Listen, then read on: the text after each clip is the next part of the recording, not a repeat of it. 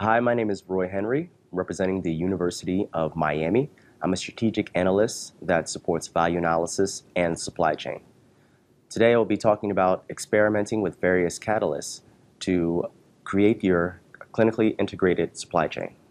Thanks for joining us, Roy. Can you explain what a clinically integrated supply chain is? Understanding a clinically integrated supply chain, you have to kind of go back a little bit within supply chain. We understand that supply chain, there's some basic functionalities where a lot of it is just looking at the bottom line at the end of the day. On the other side, you have the clinical counterparts who are very much focused on patient care. So when you're talking about clinical integration, the idea is essentially to merge those two things together and to kind of build out this streamline where both sides are working in tangent to go from a very simplistic type of analysis to a much more value-based analysis where you're looking at quality over cost. And historically speaking, we understand that supply chain and clinical counterparts have not had great relationships. So clinical integration is essentially merging those two, building those relationships, and breaking down silos so that you can basically achieve the same goal at the end of the day. What is the value of a clinically integrated supply chain? Some of the benefits are basically just improved relationships with various departments within your institution. So we understand once you build some of these relationships and break down some of these silos, you basically change the way that you are organizing your projects. So you can move from from a reactive to a proactive standpoint within your project. You're not looking at GPO contract expirations, but you're more so looking at the needs of the service lines.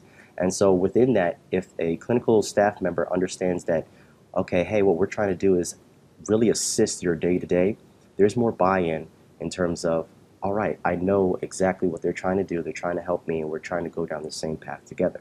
So it leads for a much more productive project.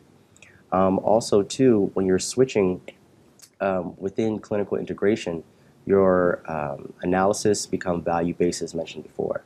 So when you do that, you have more opportunities and more creative ways to try and reduce costs. So when you're looking at things like length of stay, you start looking at things like variance in practice, waste reduction, standardization, utilization, all these types of different ways you'll start to figure out how to actually reduce costs while still maintaining or improving the patient care.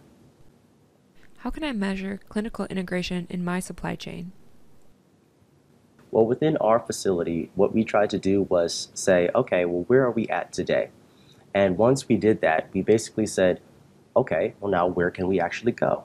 So what we decided to do was create an integration grid.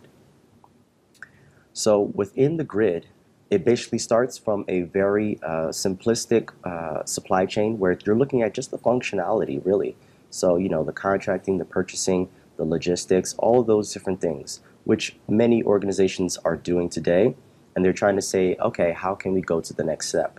So within the integration grid, you start to see what the different pieces are that will basically identify, okay, we're making improvements and going along to advancing our value analysis program and become fully clinically integrated. And at the top of the integration grid, what you'll notice is that it is a fully integrated, automated value analysis program. So that essentially means that you're doing very robust analytical types of projects which look at the entire institution as a whole and the full continuum of care.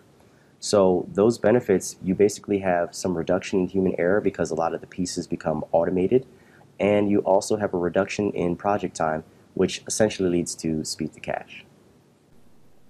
Now that I know the value of clinical integration and how it can be measured, what are some next steps?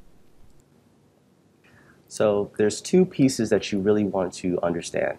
Once you identify where you are on the grid, as you essentially want to create an action plan to say, okay, now how can we ramp up our program and move further up this grid? So there are many different ways in terms of trying to increase the size and strength of your value analysis program.